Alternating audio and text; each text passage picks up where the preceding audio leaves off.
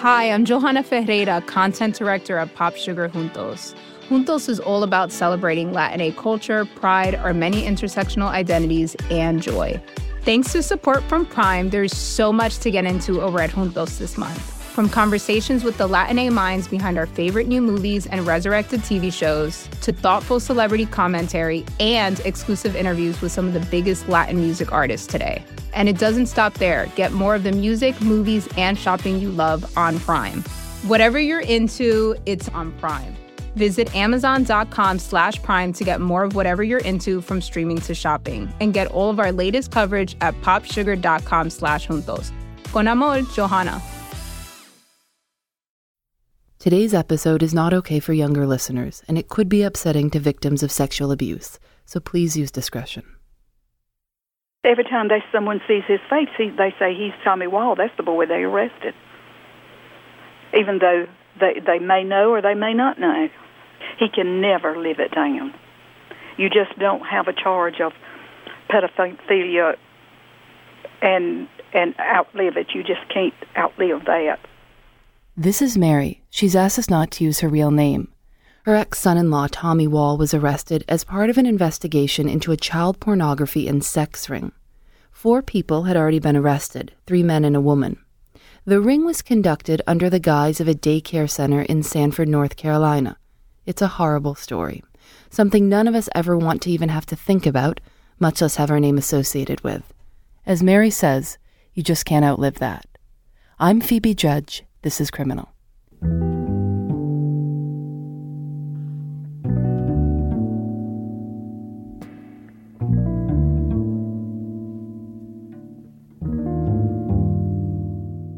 Harnett County investigators need your help to find a suspect in a child pornography investigation. They say the man may be in Raleigh or the Fayetteville area. Ariel Clay is live in Lillington. And Ariel, you just spoke with the lead investigator. What did he tell you? Well, Gerald, Detective Brad Bird says that this unidentified man who he's looking for is part of the biggest sex crimes case that he has ever worked. The ring was run by a man named Bailey Joe Mills. Mills presented himself as a babysitter and mentor, but actually was producing child pornography in the building behind his house, with victims ranging in age from 1 to 14. Mills was caught after he contacted a 13-year-old on Facebook about paying her for sex, and the girl's mother called the police. This was a big news story across North Carolina in June 2014. 4 people had been caught, but the police were still looking for the 5th man. That's when Mary saw her former son-in-law on TV. I was sitting here in my reclining chair in my living room, and the news came on. And I was not paying real close attention to the television at that time, but when it came on the second time, I paid attention. I said, "That's Tommy Wall." And it was just nauseating. It was just absolutely nauseating. And so I was basically sitting at my kitchen table working. And I get a text from my location manager at the store, Kim West, and she said, "You look like the dude on TV." I said, "What?" Tommy Wall is 50 years old, a divorced father of 2, tall, white, thin hair. He's sitting in what seems like a brand new house in Four Oaks, North Carolina. It's so clean and new, it looks like one of those show houses they put together for new subdivisions. He has 2 pictures of his kids in frames. That's about it. Back in June, he'd been working for a construction supply company, the same one he'd worked for 23 years, when he got the text from his boss. She said, "You were on the news tonight." I said, "No way." So she sent me because I don't watch the news, so I didn't know. And this was like 7 o'clock. So she sent me a link. And there was 4 people in the picture, and I texted her back. I said, "I don't look like none of them." It was a girl, a guy, or 3 guys and a girl. And I was like, "I don't look like them." She said, "Scroll down." So I scrolled on my phone, and I was like, "Wow, that is me." And there was a little number, a phone number, under my picture. And I didn't read any of the article. I just hit that button, was going to copy the number. Well, it dialed the phone number, and a man answered the phone. And I said, "Who is this?" He said, "Who are you looking?" I said, "Whoever's putting my pictures on the website." I said, "I want to know what's going on." He had called the detective who was in charge of the case, Brad Bird. And he says, "Well, who is this?" And I told him my name. He says, "Well, where do you live?" I told him where I live. I says, "I need to come down. We need to straighten this out right now." I said, something's going on, and I don't know what it is. And I said, "I want to get to the bottom of it." And the detective was like, well, we don't open till 8 tomorrow. Can you come at 8:30? I said, 8:30 tomorrow? I mean, I'm thinking, I want to do this right now. Tommy was trying to get himself off the TV, but what he had essentially done is handed them his own name on a plate. We just received word within the last 10 minutes that police have identified who this suspect is. They have identified him as Tommy Wall, and he is not in custody, but they do know who he is. They're still looking for him right now. Now, they released this picture of the suspect a little while. The next morning, Tommy went to the sheriff's office right before 8:30, as promised. I get there, and they call the detective, and we go back in the interrogating room and for questioning. And he has a picture there, and he shows me this picture, and he says, "Do you recognize this picture?" And I said, "Nope. What is it?" It was a picture of the building behind the home of Bailey Joe Mills, the leader of the pornography ring. And he said, "I just need to go and tell you I'm going to arrest you." And so he read me my rights, and my phone was still gone. And he's reading and all this, and I looked at him, I said, "Dude, do you really think I've done this?" And he looked at me with this sarcasm look. He says, "Yeah, I've got you on video." It's true Tommy was on video. Here's what happened. In 2011, Tommy had been online dating. One woman he met was the wife of Bailey Joe Mills. Her name is Elizabeth. Tommy went to the Mills home to visit her. He says he stayed for an hour. He says they fooled around a bit, and then he left. The only time he ever saw her, he says.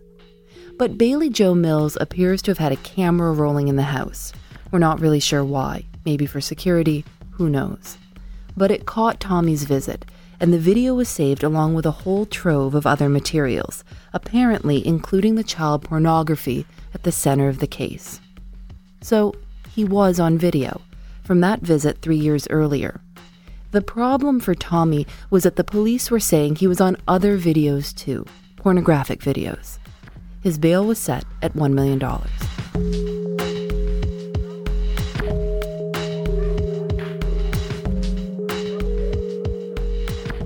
I went to a holding cell, and I spent the day there and spent the night, and the next morning I got up and they took me to court. That's when I went for my first court appearance, and then in front of the judge, the DA read all the charges, and then the judge looked at me. She says, "You've asked for a court-appointed lawyer and everything." I said, "Yes, Your Honor." And she says, that these charges carry life in prison without parole. And I was like, whoa. What are the charges? What are you hearing the judge read? Assisting rape and child molestation, and then, solicitation of sex with minors. Officially, the charges were first-degree rape of a child, first-degree sex offense against a child, and felony conspiracy. They're saying all these charges, and I'm just like shaking my head. I'm like, something ain't right. Investigators are releasing little about Wall's involvement, only saying he performed a sex act with a child on film. Yeah, I've got a 2-year-old daughter. We play out in the yard, and to think there's somebody like that, living next door to you. Tommy and I have always had a good relationship, and when all of this happened, everybody in the neighborhood thought Tommy was guilty. So I just never thought that. This is Mary again, Tommy's ex-mother-in-law. Mary is 80 years old, and she, along with Tommy's best friend growing up, Tim, were basically the only people who helped once Tommy was arrested. Are you saying even your neighbors, those people that you considered your friends, thought he was guilty? Yes. What was that like? Well, it was not easy, especially when you go to church and people are asking you, questions about such a sensitive matter. It was not easy. 2 days after seeing his picture online, Tommy was sent to the Harnett County Jail to await trial. He was terrified. He did whatever he could to stay close to the guards. And I'm sitting there at the TV, and the first thing I do, I'm sitting there, I try to stay the very first seat closest to the CO in case something was to go, I had protection. And I heard this guy behind me, he's like, that's the dude that was on TV last night. More than a month passed. Tommy cycled through some public defenders, eventually ending up with a court-appointed private attorney named Fred Webb. The first thing Webb did was go visit Tommy in jail. He was humped over. His appearance was of disbelief. and not in such a way as that, well, I just didn't do it. No, they got the wrong guy. That appearance to me meant a lot to me. Webb sat down with the files from the case, and he says he found some inconsistencies. First off, the alleged fifth man in the ring, the man the police thought was Tommy, supposedly changed his cell phone number every 90 days. I thought that was something that could easily be tracked, if that was true. And I did track that, and I tracked that and determined that Mr. Wall had the same telephone number for over 12 years. There was also the fact that Tommy Wall didn't have internet access at his home. He says he never had. He didn't even have a computer. And you would assume that people who get involved in that kind of activity would at least have a desktop or something in their residence whereby they could communicate with people, that they would at least have an internet connection at home. And he didn't even have that. So what do you think when you're sitting there, you're going through these 80 pages, you're finding one thing after another after another? What are you thinking? Well, I'm thinking that they've got the wrong guy. And if there were videos that showed him, I want to see the videos.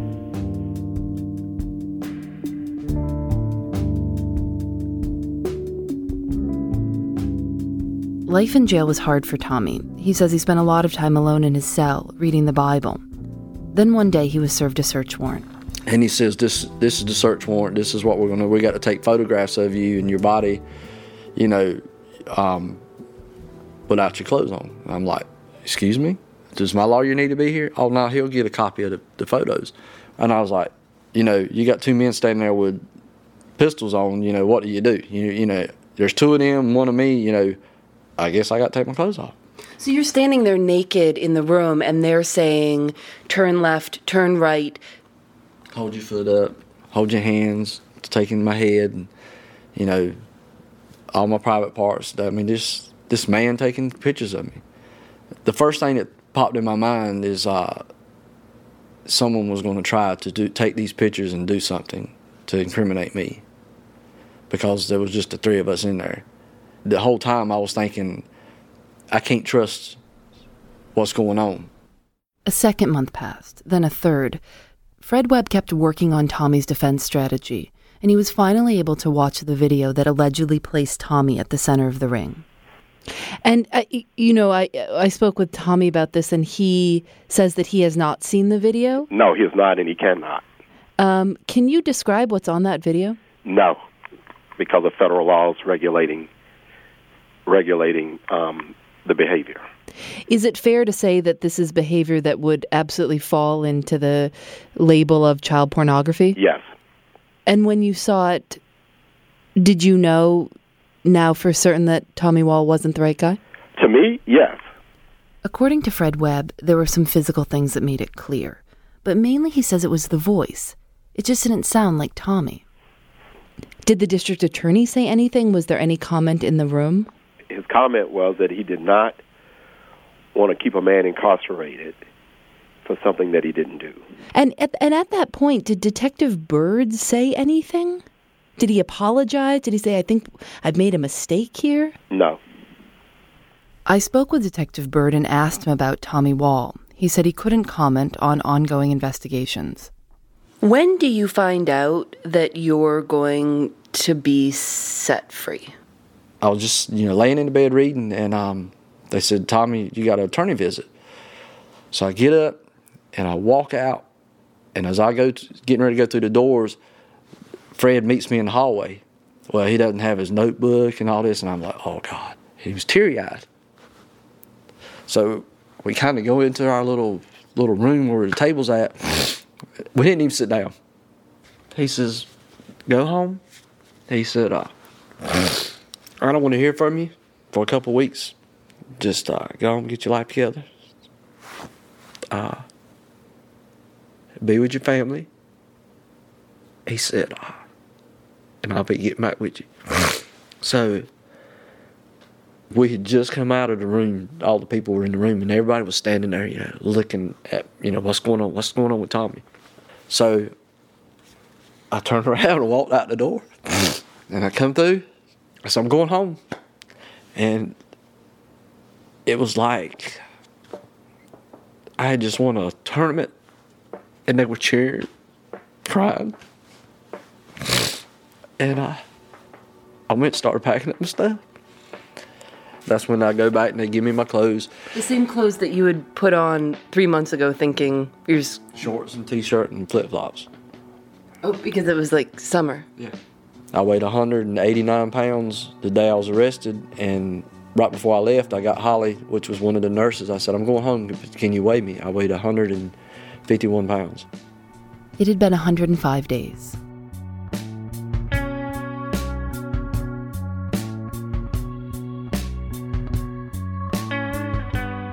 What was it like when you finally heard that Tommy, even though you had believed from the beginning that this was all nonsense, that of course he couldn't have, but when you heard he isn't guilty, he was never guilty, this was a mistake. I broke down and cried. I was so overjoyed when I heard that they had admitted they arrested the wrong person. I was just completely overjoyed because it was so grossly unfair to him. He can never live it down. In the months that Tommy had been in prison, he had lost his house. There was some issue with him missing a loan repayment meeting and the house was auctioned. He'd also lost his job, the one he'd had for 23 years. After his name was cleared, he tried to go back to the company and talk with a woman from HR. And basically she said, we're not doing it. We've changed the way things are run. We don't have anything for you right now. And, I just want to wish you well with your career.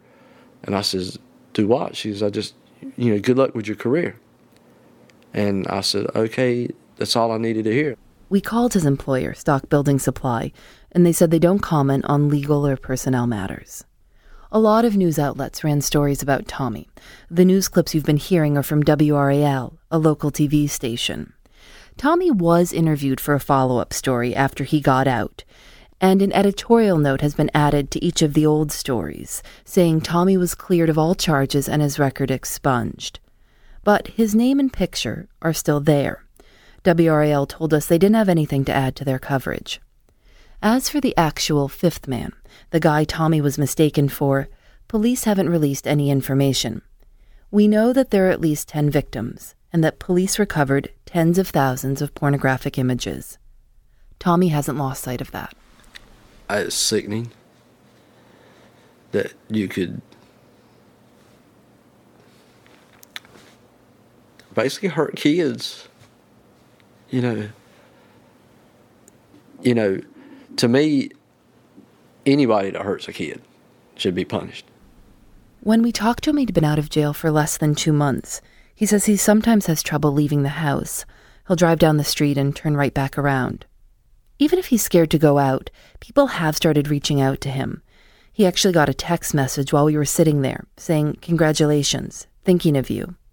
Then he showed us one from the night before. Can you read it? It said, what it says, "Hey buddy, wishing you best Merry freaking Christmas." And then she goes to say, "I have thought about you for months, and I hope you are doing well.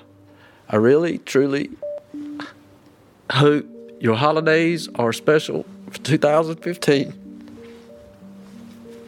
And God bless you. Keep your head up. Love you. Hope to see you soon." Maybe by next Christmas, the same text message won't carry so much weight.